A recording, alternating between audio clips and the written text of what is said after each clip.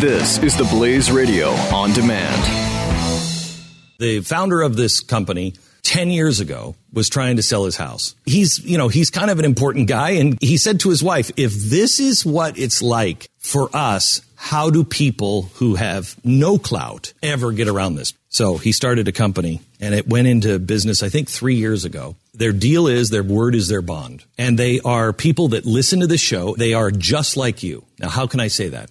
Because I'm the founder of the company. RealestateAgentsITrust.com. Mike Slater. On the Blaze Radio Network. I read a sermon the other day from Harriet Beecher Ward. He had a giant church in Brooklyn. He was one of the first. He was the most famous man in America in the 1800s. Literally the most famous man in America. And he was really one of the first pastors to preach not fire and brimstone. He preached love. And he had a huge church in Brooklyn. And there were so many people who would take the ferry from Manhattan to Brooklyn on Sunday that they called them Beecher boats. Most famous man in America. So I read a sermon from him the other day. He gave it in 1868. And a quick background, he starts off talking about Pontius Pilate, who was basically the governor of Judea.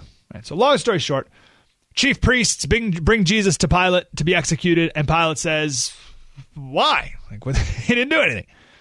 And Pilate's wife says to let Jesus go. Pilate doesn't know what to do. He's got the angry mob. Blah, blah, blah. He doesn't want anything to do, though, with the killing of an innocent man. He has a few chances to get out of it, but in the end, he hands Jesus over to the people to be crucified, and then he takes out a bowl of water, washes his hands, and says, I am innocent of the blood of this just person. The responsibility is yours. An amazing moment, because if only it could be that easy to wash your hands in a bowl of water and be cleared of wrongdoing. Now, Henry Ward Beecher went on from that story and made 4 points. And I want to go over them real quick, and you can decide how relevant this is to today. Again, this is 1868. Point number 1, whoever does wickedness through others is not less wicked than they, but more, and just as guilty as if he had done it himself. You can imagine at work, maybe your boss says, or doesn't want to do something wrong, so he has someone beneath him, do something wrong on his behalf. Thinks he can just wash his hands of it because he doesn't do it himself. That's not how that works.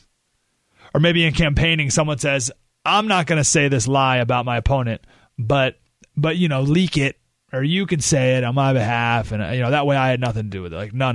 That's not how it works. You can't just wash your hands of it. Second point. This is Henry Ward Beecher. Evil which many men commit together is not distributively born. If 1,000 men attempt to commit a murder, each man is not guilty of 1,000th part of that murder. Each man is guilty of the whole. Love that. Classic example may be like a riot. Most people in a riot, if they were by themselves, would not throw a rock through a window. But when you're with 1,000 people doing it, then yeah, you'll do it. And you say, well, it wasn't me. It was me and 1,000 other people. Oh, so you're 1,000th wrong? 1,000th wrong? Like, no. You're 100% wrong. And each person is 100% wrong. You don't spread out the wrong over all the people. That's point number 2. Point number 3.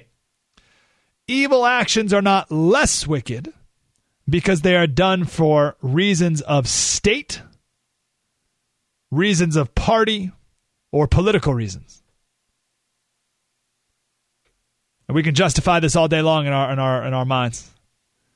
All right, this is wrong, but it's for the greater good. This is wrong, but it's good for the party.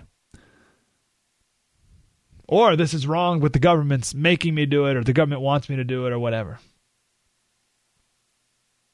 Nope. Not absolved. Can't wash your hands like Pilate did. Or at least Pilate thought he did. All right, this is the one that I think applies the most. This is number 4. Wickedness which a man can prevent and which he does not prevent makes him guilty.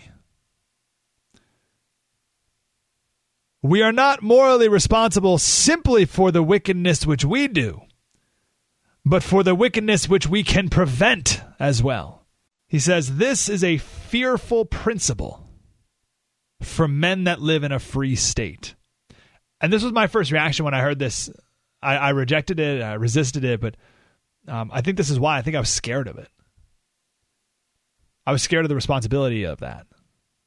I'm as responsible for the bad things as the bad people are, right?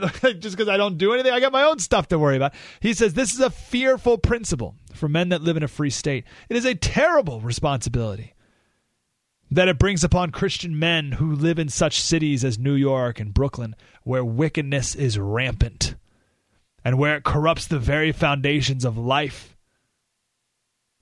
and where it threatens to destroy the very government itself. This is 1868. Our cities are filled with moral men, but they're so bent upon gain themselves that though they see this deplorable state of things, no one cares for it, or no one is willing to take the trouble and labor and to expend the time and the patience which are required for correction. You know, I'm waked up in the night and I hear the cry of my children. I hear my parents shriek for help. There's blood in the house. But I gather the bed sheets over my head and I lie saying, well, no danger can come to me. My door's locked. It's tightly bolted. And in the morning, my father is gone and my mother is gone and my children are gone. And I get up. And I say, their blood is not on me. Their blood is on me. And men that live together, especially in self-governing communities like our own, and that tolerate monstrous iniquities and sins which are eating out the morals of society, and that give encouragement to men who ought to go whipped by justice, and that see our city hall filled with men who should be in prison, and that permit the chief public offices to go into the hands of men who are guilty of almost every crime in the calendar, and that wink at wickedness. We take upon ourselves a part of their guilt.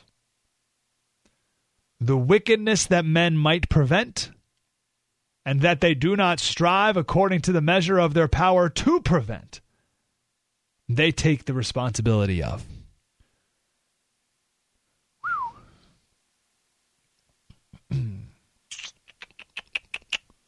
That is hard to hear. That's one of those sermons. I wish I was there. Wouldn't that be cool to go back in time and hear that? But that's one of those sermons every once in a while in church when it's real quiet. Mike Slater.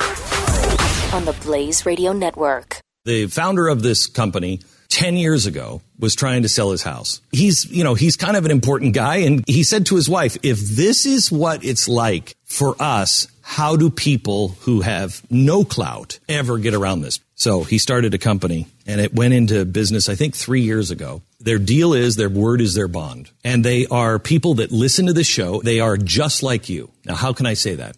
Because I'm the founder of the company. RealestateAgentsITrust.com.